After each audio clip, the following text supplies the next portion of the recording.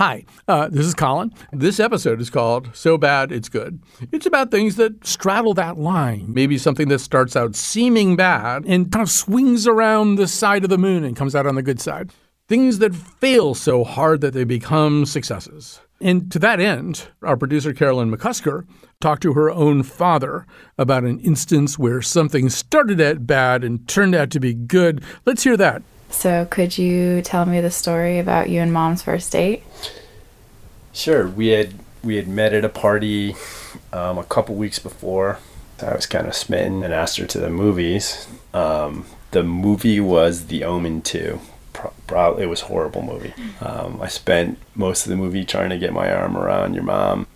When the movie ended, we went outside and I couldn't find the car.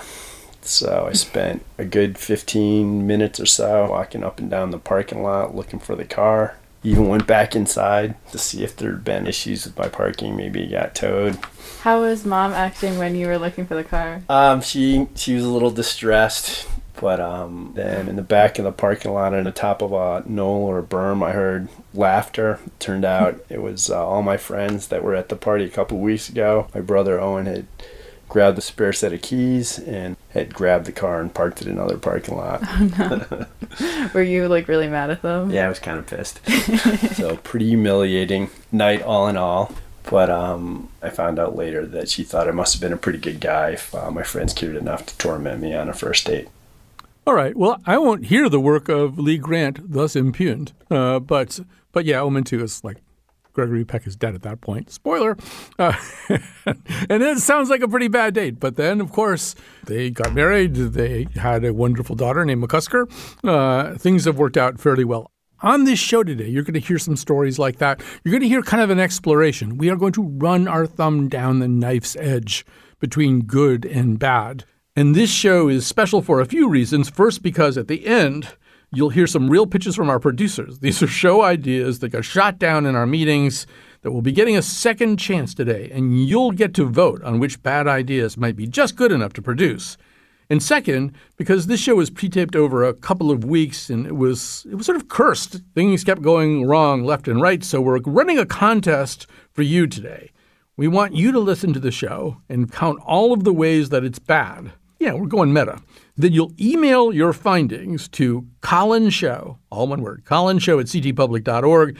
And the first person to catch all the mistakes will get some kind of really crappy prize in the mail. Because we can't give you a good prize that would violate the concept of the show. All right, now, Kat, now we can play the music. On a cold, dark and stormy night,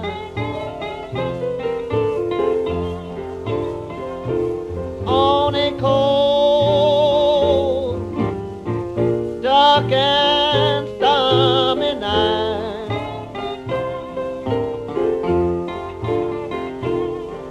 my baby went and left me just before daylight. All right, those words are important. They are the words from a novel by Edward Bulwer Lytton. I've never known whether it's said Lytton or Lytton, but I'm about to find out because Adam Kadri, a writer in a wide variety of media who created the Little Lytton Contest or the Little Lytton Contest in 2001, is joining us right now. So Adam, end the mystery for me. How do you say the last name? Wow, that is something I've never been asked. My entire life, I have called him Edward Bulwer Lytton. Yeah, that's the way I've always gone. But I've heard people saying Lytton as we've been getting ready for the show. So who knows? Maybe everything I know is wrong. Well, that would very much stick with the theme of this show in a lot of different ways. So let's take a moment to talk about him. He kind of, he almost has two bad writing contests named after him now, right? There's the original Bulwer Lytton fiction contest, and then there's the Little Lytton contest. Talk about that. Talk about those two contests. Well, to say a bit more about this guy, Edward Bulwer Lytton was a 19th century writer, and he's probably most famous today for having started a novel with the line, "It was a dark and stormy night." Except the sentence didn't end there. The whole thing is, "It was a dark and stormy night, semicolon. The rain fell in torrents, dash, except at occasional intervals, comma, when it was checked by a violent gust of wind which swept up the streets, open parenthesis, for it is in London that our scene lies, close parenthesis, comma, rattling along the housetops, comma, and fiercely agitating the scanty flame of the lamps that struggled against the darkness. We should say, in Edward Bulwer Lytton's defense, he also coined the phrases pursuit of the almighty dollar, the pen is mightier than the sword, dweller on the threshold, and somewhat less gloriously, the great unwashed. But he could turn a phrase, right? I mean, the thing that we've been quoting here is from, I think, a novel called Paul Clifford. Is that what it was called? Yes, I believe that's correct, from 1830, if memory serves me right.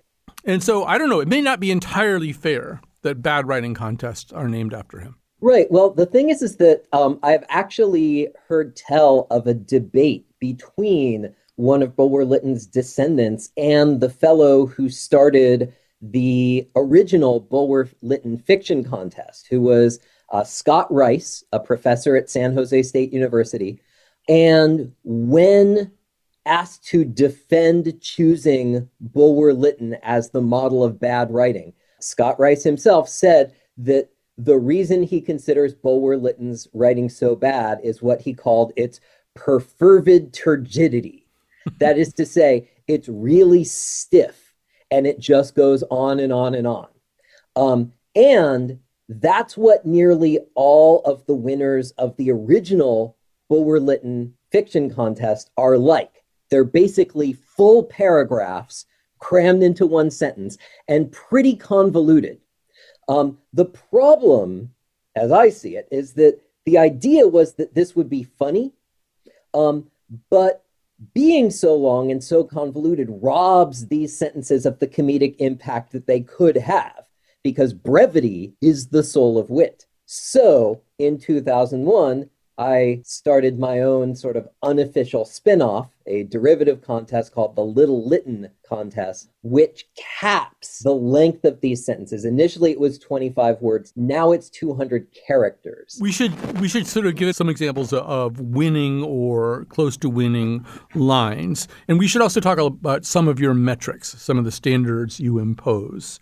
It seems to me that, in a way, the contestant here is trying to thread a needle, and the needle is kind of somewhere in between grotesquely bad writing and writing that a semi-reasonable person might allow him or herself to get away with.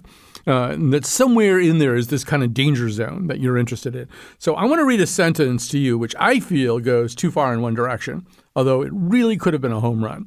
Here we go.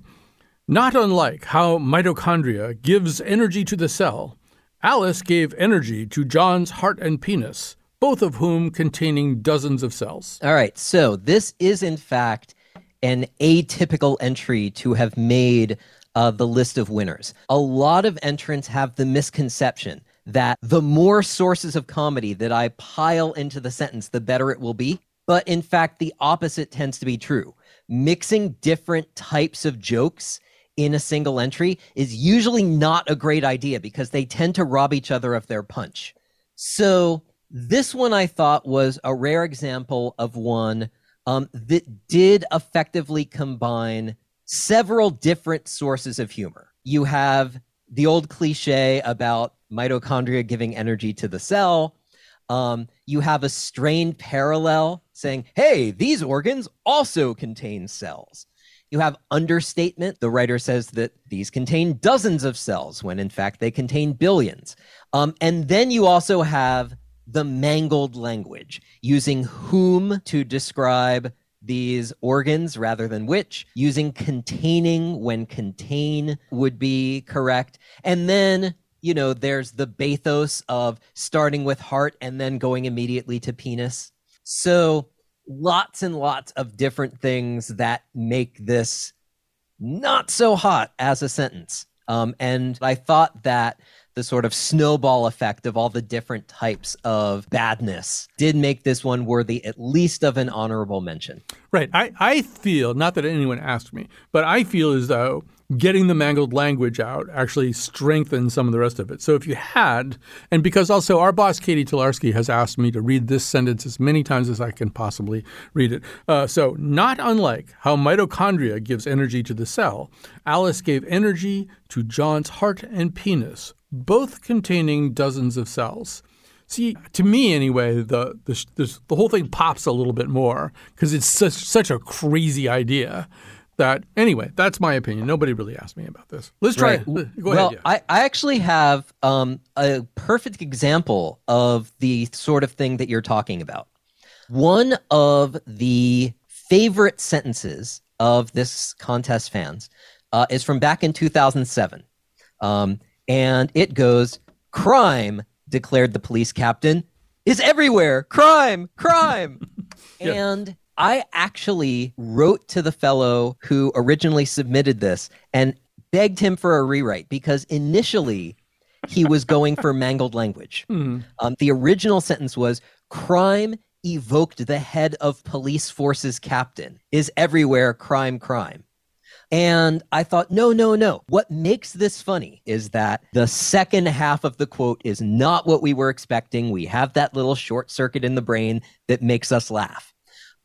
But to make the tag this weird, hard to decipher, evoked the head of police forces captain, blunts the impact of the real source of comedy in this sentence. And the fact that it tends to be a lot of people's favorite goes to show that it was probably a good idea to go ahead and ask for the rewrite. I totally agree. But it's also, people think, writing and judging bad writing is like falling off a log, but it clearly isn't. Quite a bit of thought and effort has to go into it. Let's just do one more.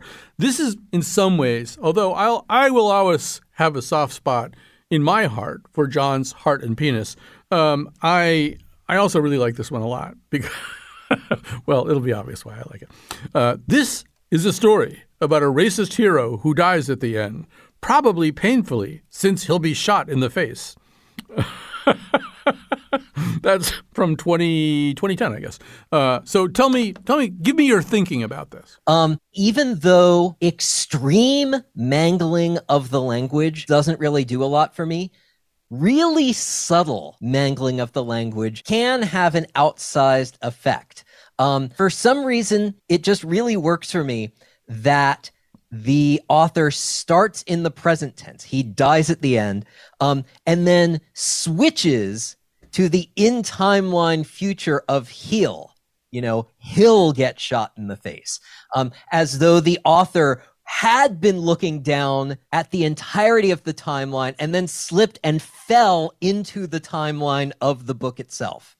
And then, of course, can't help but note at this point, racist hero. Just in case you were incapable of making that judgment for yourself. Yeah, bit of an oxymoron. But also kind of violating the fundamental idea of showing rather than telling. Right. So if he's a racist, let's see him be a racist. You don't have to tell us that. So we should say, by the way, people who are listening and feel emboldened now feel as though the kind of glory reaped by previous winners of the Little Litton contest could be theirs. We should say that the deadline is Thursday, June 15th for 2023. And what would people do besides write a really bad sentence if they wanted to enter this contest? You can just head on over to my website. It's adamcaudry.ac. Or, go to your favorite search engine. Just type in Little Litton. That's Lyttle to match the Lytton. The contest does run pretty much year round. So if you do miss the 2023 deadline, no need to wait for the contest to start back up again. As soon as the winners are posted, it's time for the next round. So I want to say also, we've decided we're running a little contest too. And that is, if you're listening to this episode, you need to write down everything that you think is wrong with it. And things that you hear that don't seem right, everything that you can think of that's wrong with this. And then send your findings to the email address colinshow, all one word, COLINSHOW, @ctpublic.org. And we will send you something, but actually probably something not very nice in keeping with the spirit of this. So as we go out of this segment, I want to just sort of say that we've been talking a little bit about this idea of doing something poorly, intentionally, And this is something I've actually thought about a lot, and it comes up in a lot of different places. I mean, you think about even like a movie like This Is Spinal Tap. I mean, the songs shouldn't really be good. They should be just good enough so that you can stand to listen to them. But really, maybe one of the most salient examples is the movie Florence Foster Jenkins, which is about a real person who could not sing and did not know she could not sing. She was played by Meryl Streep in that movie. So as we go out of this segment, you're going to hear a nice chunky sample of, assuming you have never seen this movie, what that sounds like. But thank you very much to you, Adam Kadri. Good luck with your contest. Here comes Meryl or Florence.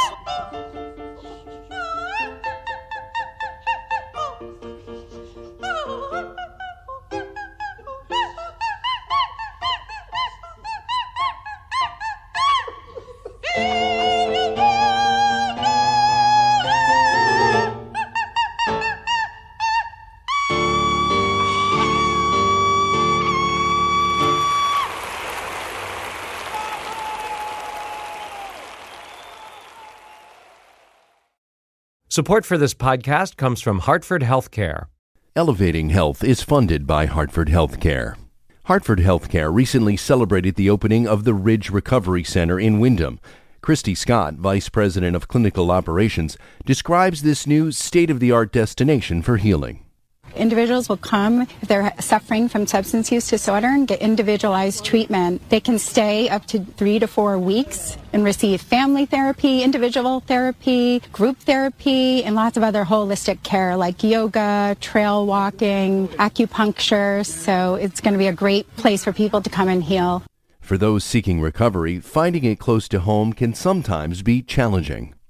Many individuals travel to Florida and other states that have more treatment centers, so we're hoping by doubling our capacity at Hartford Healthcare, the individuals can stay in their home state with their family and support systems close by. To learn more, go to ctpublic.org/elevatinghealth. So one of the areas we decided to get into in the so bad it's good category, if that's a category, is the idea of smell and fragrance, partly because it does seem that in the area of perfume, there's a lot of kind of playing around in the complicated areas where things maybe smell bad, maybe smell good, maybe some bad things are mixed in with some good things. By the way, that's my level of understanding about perfume. So joining us now is Haldane King, science writer and air quality researcher. Katie Kelleher is the author of The Ugly History of Beautiful Things. Really kind of the perfect guest and book for this particular episode. Hal, I'm going to get started with you.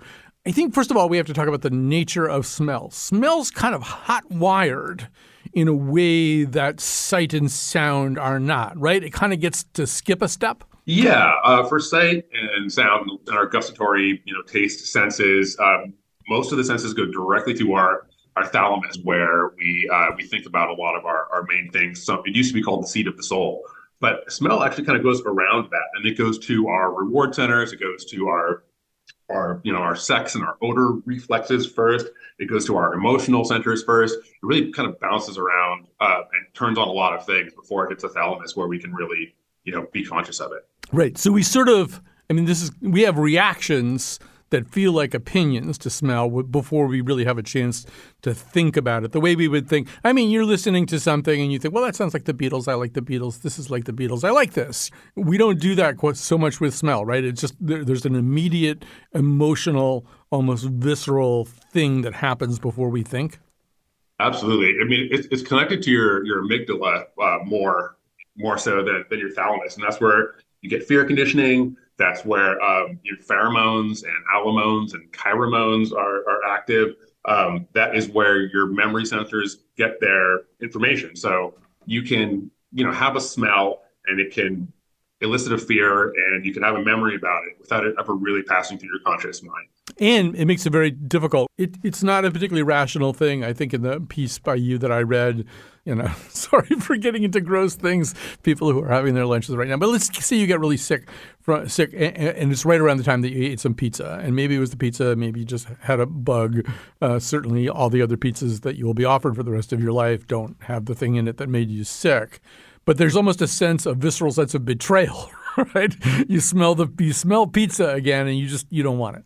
yeah, if you have a negative reaction to that, particularly something as potent as like tasting bile along with that oregano, then yeah, a single time can turn you off from pizza. Right. And then this isn't in your article, but we know that back in the Lyceum, in the time of Plato, Aristotle, Socrates, one of the things they talked a lot about was why farts smell bad, but our farts don't smell bad to us. And one of the theories about that, I think it was Aristotle came up with it, but don't hold me to it, was that maybe it's habituation. Like you smell your own pretty frequently, whereas like some guy on the subway, this is the one and only time the peculiar composition of his aerosolized gaseous emission. You've never smelled it before. You're ideally never going to smell it again. So I'm wondering maybe, there are certain things that we just sort of develop a relationship with, even our own emissions. Yeah, I think a lot of us, for farts in particular, we're trying to tell how healthy we are, or if we've, eaten something, or if something terrible's happened to us. But if you smell someone else's, then you kind of feel like maybe you're too close to their nether regions. Yeah, so that's another possible reason we might be having a fierce reaction. I'm not supposed to smell this part of you. You and I are not dogs. For dogs, that's like email. It's like getting their email address. All right, so Katie, assuming you still even want to be on the show after what we just discussed, well, we should maybe begin by saying there are things that are in fragrances that are, on the face of them, disgusting, like in terms of where they come from. Since Hal was so nice to introduce butts, maybe we should talk about musk. We have come to recently to associate the word musk with anus, but it actually goes back a little bit farther than, the recent transfer of ownership of Twitter, right? Musk comes from an unappetizing place, right? Yeah, musk is a really interesting substance. Musk comes from a gland located inside a small type of deer, typically found in Asia. And it's, it's something that you can only get when the deer is dead. You take it out of the corpse of a deer and you have this weird little sack. And in that little sack is this precious, precious substance that people in the Middle Ages in Europe went absolutely crazy for. They loved it. They thought it was a really heavenly smell. And there's something about, a lot of our perfumery is still based on the history of these animal products like musk and ambergris. Right. I sprayed some at the behest of our producer Magruder. Just before this particular segment started, I sprayed something on myself that I guess contains ambergris. First of all, say what ambergris is. I think that's important. Every Storm a Serenade. Yes. So that one, I like that perfume a lot. That perfume has a lot of synthetic ambergris. Ambergris is a material that comes out of a whale. Sometimes it's called vomit, but it's not really vomit. It's a fatty, big glob of squid beaks that gets stuck in their intestines. And what happens is those little sharp squid beaks are in their intestines and the whale forms this protective fatty coating over it so that their interiors don't get all cut up. And then they pass it, usually, I think, out of their anus, but sometimes they can be vomited up. They can be slaughtered for these. And then these weird, big, fat, rank, gray or black things wash up on shore and people find them. And then when we find them, apparently at some point, someone found one of these waxy things, picked it up, sniffed it and went, yeah, I like it. And started this strange trade in animal byproduct. And ambergris smells, I've smelled a tincture of the real thing. And to me, it smelled absolutely heavenly. It smells like the perfumer whose shop I was in. She runs something called Providence Perfume Company and uses all natural ingredients. She says it smells like a warm flannel shirt that's been hanging on a line. Yeah, listen, as you describe it, that and the thing that comes out of the deer hiney, those are the things I want to pay $105 for, 4 drops of them. I just Absolutely. why would I deny myself that kind of pleasure? Although we should also say how, one point that's probably worth making is you can't really universalize people's reactions to smell anyway. And I think there was wasn't there a military experiment to find a smell that everybody would agree was disgusting, so disgusting that they would want to get out of the place that they were in because this was going to be a useful way of getting people to evacuate. And am I correct that they couldn't find a lowest common denominator, so to speak? Yeah, I mean, nobody likes the smell of poo and or vomit or those kinds of things, or things that are rancid, or just kind of the general bathroom stench. But it was really difficult to find or practically impossible to find a smell that smelled dangerous, where people would smell it and think, "I got to get out of here." Most of the time, it was something that they could ignore or something that they could just associate with something other than getting sick. Right. And nobody likes those smells on their own, because that's something that's really interesting about perfumery, is that a lot of the smells that we associate with bad things, I mean, the smell of a jasmine flower also has the same compound that you'd find in feces or a corpse. There's these smells, when combined and tempered and toned down, can then go back around from being disgusting to good. And I think that's one of the most interesting things about perfumery, is how it's an art form that can press our buttons of both disgust and pleasure at the same time. Yeah, and so I should say that I did spray onto myself Every Storm a Serenade. I also have with me, and I'm not a paid spokesperson for Dude Wipes, but I travel with Dude Wipes. Dude Wipes are good. And they are made of plant fibers, and they have no scent. And so I've since spraying myself with the first thing. I've been using the Dude Wipe to try to get it off, and it's not working. All that in the perfume head fragrance community, we call that a scrubber. Yeah. So that's a perfume that you really don't like, so you just scrub it off immediately. Right. I actually travel with a guy who is my personal scrubber, Marty. And he just has the day off today, or he would be scrubbing me right now. So yeah, I mean, that's interesting though, what you just said, that it really is, you are toggling between things that are appealing and things that are disgusting. There are maybe different possible reactions. I mean, one of the things that we talked about doing on this particular segment was experimenting with something I'm sure you're aware of called Sécrétions Magnifiques, which they have a particular fragrance which is called 4S, which I believe is sweat, semen, saliva, and blood. Blood is sang in France. That's why there's 4 S's. But they're messing with us, right? They're messing with us, saying, this really probably shouldn't be a good perfume, but we're going to make you want it anyway. Well, I think they're messing with us. They're also challenging us. I mean, there are people in the fragrance community who claim to like and wear that smell.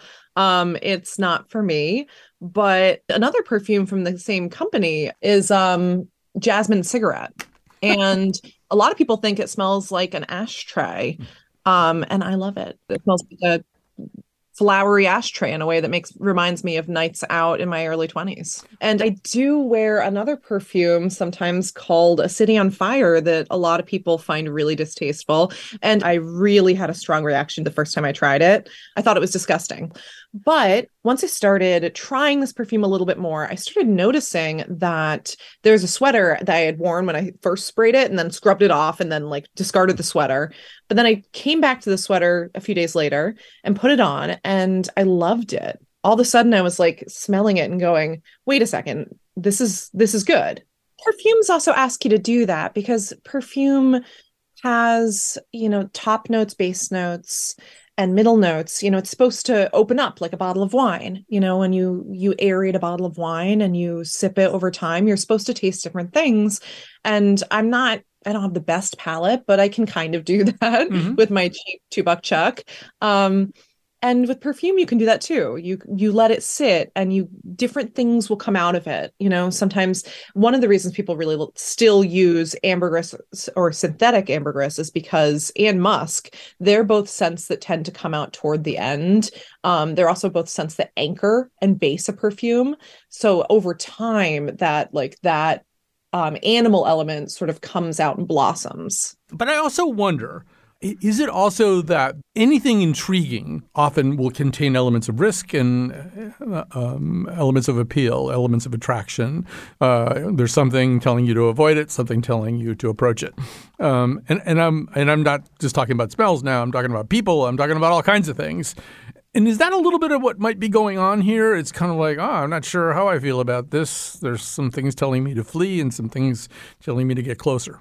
I think so. I mean, I think that, back to talking about disgust, a lot of our disgust and what we feel is disgusting, especially as adults who have had, years of experience and time to form our opinions and have culture shape what we feel about things. A lot of what we find disgusting is things that we find that are crossing boundaries, things that feel like they're maybe invading our bodies in some way. I mean, that's with smell, that's something that happens. I mean, we were talking before about farts, and, I think one of the reasons we find other people's farts disgusting is because there's a sense of boundary crossing. There's a sense of taboo to it. But if you are familiar with James Joyce's letters to his wife, he was a really big fan of her farts, which, I mean, that's just a fun bit of literature trivia for you. But there's also a sense of risk and appeal that comes with it. There's a sense of everything worth having is going to involve a little bit of danger. A lot of our lives involve crossing borders and the boundary between fresh fruit and decay. I mean, you get wine, when we cross these things, we get great sources of pleasure. One of the things I wrote about in my book is how, disgust is something that happens when we have too much of something we like. And that'll happen when we glut ourselves with too much food, we have too much scent, we have too much sex, then the feeling of disgust can come in. But fundamentally, these are appealing things. These are food. This is life-giving. So there's something about, playing with attraction and repulsion that I think is really, really rewarding, complicated, and life-giving. I mean, it's something that makes us feel alive in a way that's really fantastic. That was a beautiful soliloquy. So, Hal, we should talk about olfactory liberation. There is a way in which I could, let's say I have the bad pizza experience, and now the smell of pizza just turns my stomach and makes me want to run. But I miss pizza, too, at some level. I've had great times with pizza. So is there anything, without going to an expensive specialist who will hook electrodes up to me or hypnotize me or something, is there anything a person could do about a thing like that? It's great to be aware of what you find distasteful about the smell to begin with so that you can expose yourself to the opposite context. But we also need to be in a neuroplastic state, which means you kind of need to be in a meditative state. You can't be thinking too hard about the bad smell. Or in my case, it was after a very long workout. I was able to, when I would eat food after that, it was really easy to accept the good. So if you're familiar with meditating or calming down, then you would be able to take in a scent and feel what you associate with it and really convince yourself that, in fact, the smell is not dangerous and it's interesting. Picking out little bits of parts of it, the way it hits your nose, the way it hits all the different molecules in your brain, all those different things. By getting interested in it and getting engaged in it, you can really reset the way in which it's attached to your reward centers and your emotion centers and pretty much everything else. All right. So that's a great suggestion, too. We're going to have to stop here per orders of McCusker.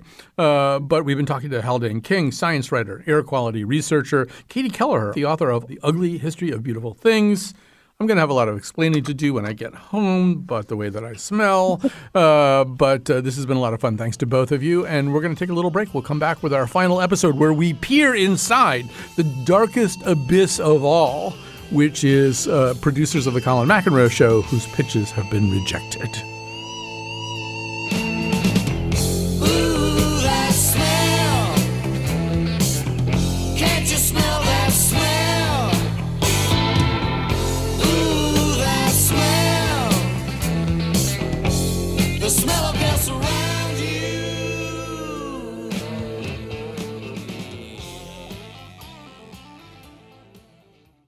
When When we think of slavery in the U.S., we don't usually think of Connecticut, but slavery happened here. The probate inventory mentions 3 cows, 2 barns, 1 enslaved Negro woman, and 1 Indian boy. Coming March 18th, a special series, Unforgotten, Connecticut's Hidden History of Slavery. Visit ctpublic.org/unforgotten. Funding provided by the Wadsworth Atheneum Museum of Art and the Amistad Center for Art and Culture.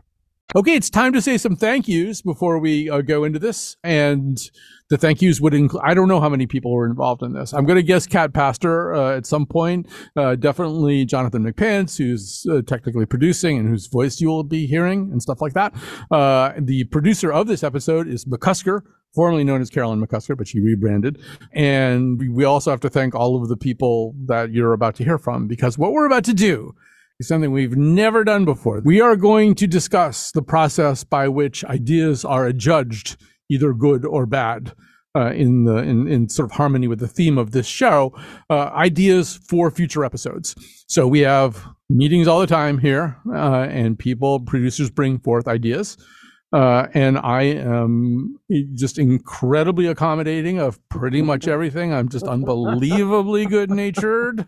This is when you guys start chiming in and say, no. That was your opening. I laugh as I'm chiming in. That's right. So what you're going to hear now is senior producer Lily Tyson, senior producer emeritus Betsy Kaplan, the aforementioned McCusker, and producer Jennifer LaRue, all of whom would like to discuss ideas that they had for episodes that were just turned down flat in the most cruel and peremptory manner possible. And then at the end of this whole thing, we'll figure out some way. McCusker, do we know how they would vote? Yeah, so once we presented our bad show ideas, listeners can vote on Facebook or Twitter at Colin McShow, or they can email colinshow@ctpublic.org, and the favorite bad idea we will raise from the dead and actually make into an episode. And then, Pants, you have some role. You have some role in this that I don't entirely understand. I just generally disagree. That's it. What do you disagree with? I mean, the thing you just said. You complain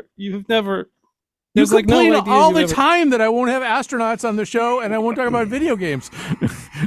You are constantly bitter about this. But no one thinks those are bad ideas. You're just not. Yeah, I mean, in some ways we do have a policy that there aren't really necessarily bad ideas. Then we could take any idea, and if we did it our way and put our unique flourish onto it, our idiom, that it would turn into a good thing. You said idiocy wrong, but yeah. Yeah. But I think it's best if we try some examples of this. So, McCusker, you're rather new to the ranks of producers, but you were also an intern here. And it is my understanding that your feelings were deeply hurt by me while you were an intern. So let's talk about your idea and what happened to it. Yes, maybe indirectly, but in 2019, when I was interning for you, there was this one show that I almost pitched you about dreams and dream interpretation and what dreams mean. And I thought it would be kind of cool if we got like a dream interpreter to come on the show, and then listeners could call in and, describe their dreams and be told what they mean. And somebody asked me if I was working on anything, and I said, yeah, and I described this, and they kind of cringed, and they go, oh, that's a fun idea, but don't tell that to Colin. And I said, why? And they said, oh, well, Colin thinks that there's nothing more boring on this planet than listening to somebody describe their dream. Well, first of all, who is this somebody? I don't want to, it was so long ago, I'm not very confident.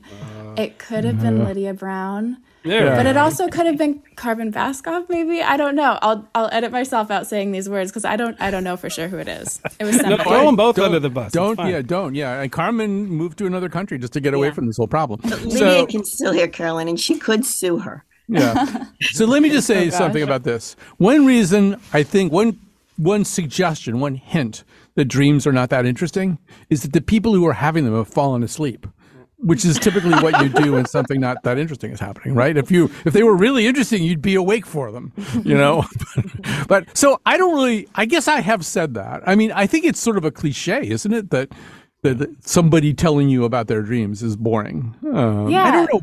Yeah, go ahead. So I've been thinking about what you allegedly said about dreams being boring.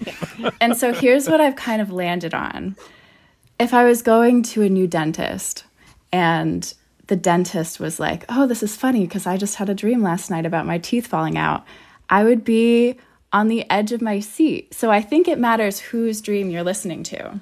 And if it's somebody who like you'd be surprised to learn that they have a bed, or like, they have a life, but you can't really picture what their real life looks like, then I think it would be really interesting to hear about their dreams. My attention was wandering while you were saying that. So, no. But first of all, it seems like, your dentist is never going to say that. I mean, your dentist is going to say, I have this dream sometimes where my drill turns into a scythe, and then I just start cutting ears off. Those are the dreams. Cool. Nobody tells anybody their psycho killer dreams. We could try to get a psycho killer dream. All right. Well, from a dentist though?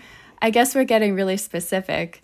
The genre of person who I really want to hear the dreams of, I've been kind of building to a question actually for you, Colin, which is, how well do you know Ned Lamont? Oh, you want to know what Ned dreams of? Ned Lamont. Yeah. You guys think Ned has dreams? Is the governor of Connecticut. Exactly. I think he does.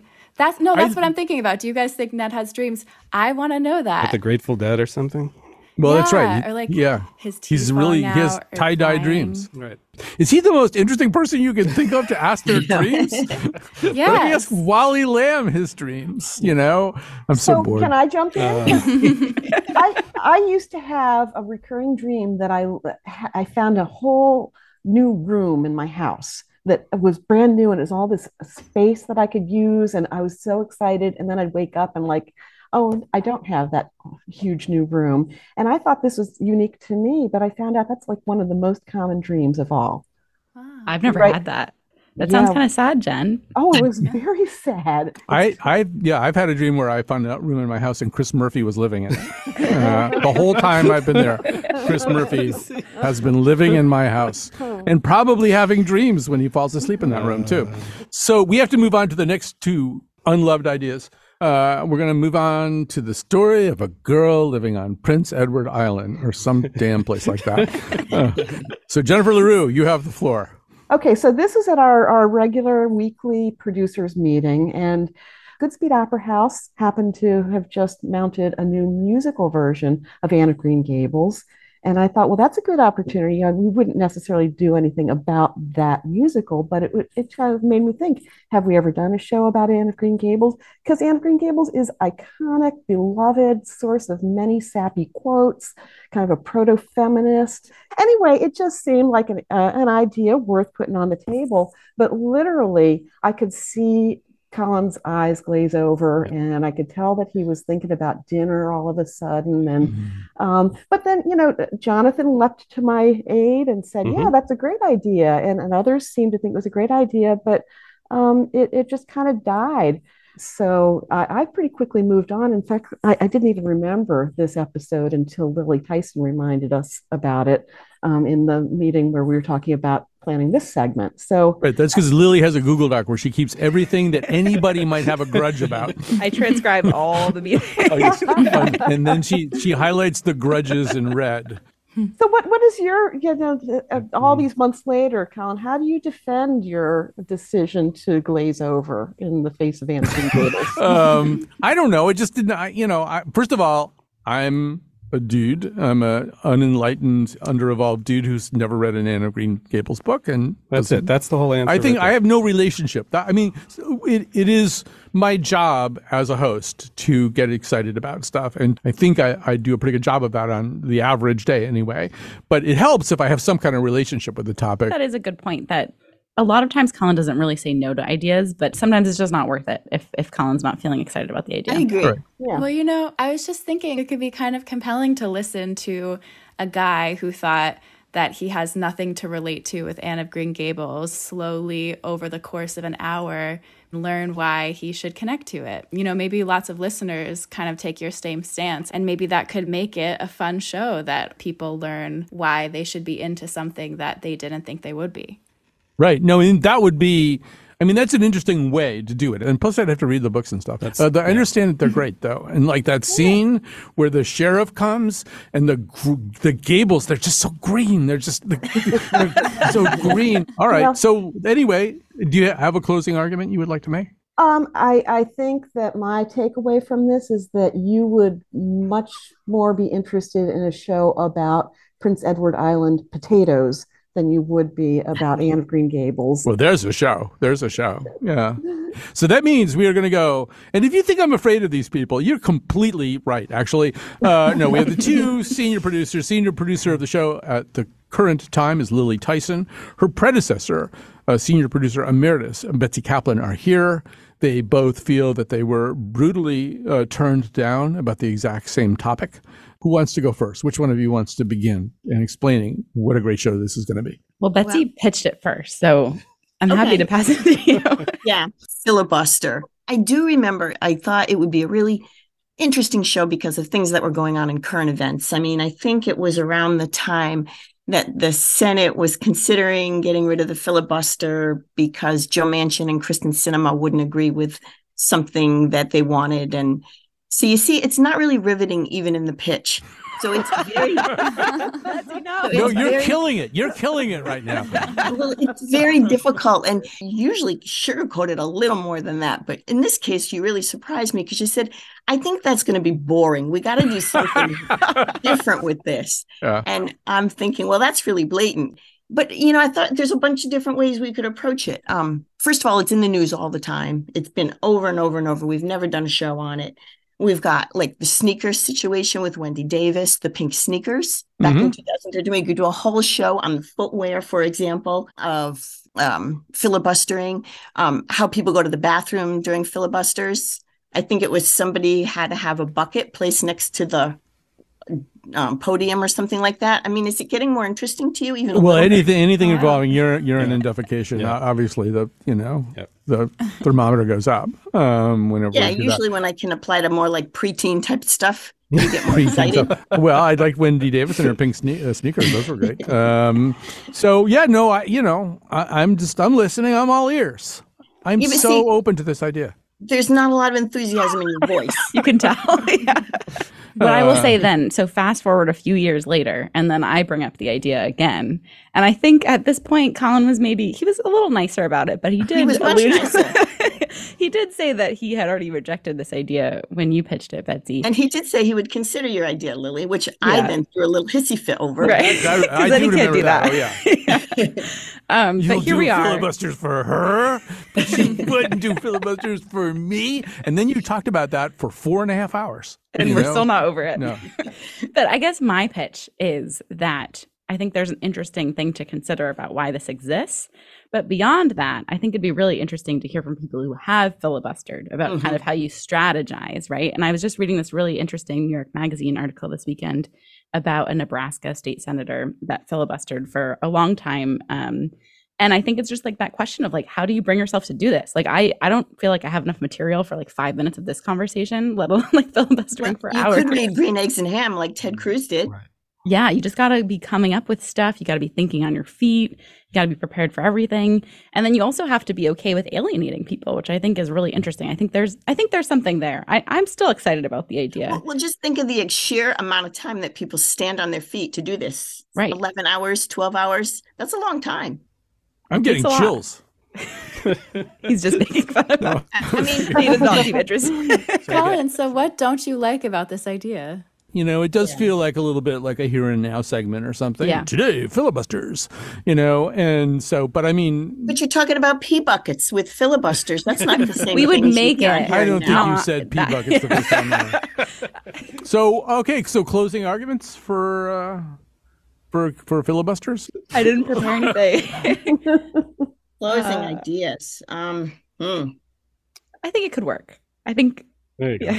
Well, in that case, we should just do it. If you think it could work, I'm sold. All right. So what happens now, McCusker? You're in charge. Now everybody should go on social media to Colin McShow on Facebook or Twitter, or you should email colinshow@ctpublic.org and vote for your favorite bad idea, and we will make that bad idea into an episode. Beautifully expressed. There's a thing that we haven't talked about that we have to before this ends, though. Okay, and that is? Birdseed. Oh, birdseed. That's right. We have to talk about the birdseed.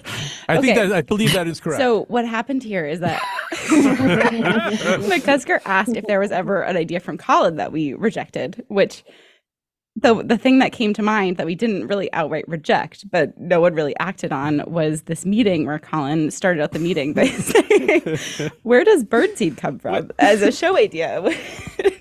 Well, I bought this big bag of birdseed, and it said, "Grown in the USA." You know, like maybe sometimes you get birdseed and it was grown in China or Venezuela or something. And then I thought, where does birdseed, like, do they have like farms where all they do is grow birdseed? Actually, if you recall, the funny part of that was too Lily's response when she said she jumped on that immediately when you asked if you had that idea. Oh, you mean She like knew birdseed? you had that in the back of her mind. It was like, yeah. And then she couldn't control her laughter. I would tell you, my heart was broken at that moment. Well, I'll produce the birdseed show to make it up for you. Yeah, but you'll presume. You know what? You'll make me pay the entire time. You will make me suffer if you produce that episode. All right, we're having too much fun here. I think we have to go. We want to thank everybody for listening today. This is what's called wrapping up, something the host has to do. We want to thank everybody for listening today. And once again, thanks to McCusker, this is her idea. The ideas that are so bad, they can turn into something good. We hope you feel that way about this episode that we just did. And don't forget, if you've been counting all the ways that this show itself has been bad, horrible mistakes and untruths and bizarre anomalies, email those to us, Colin Show, all one word, colinshow@ctpublic.org. You just might win a prize. Bad to the bone. Bad to the bone. Bad. Bad.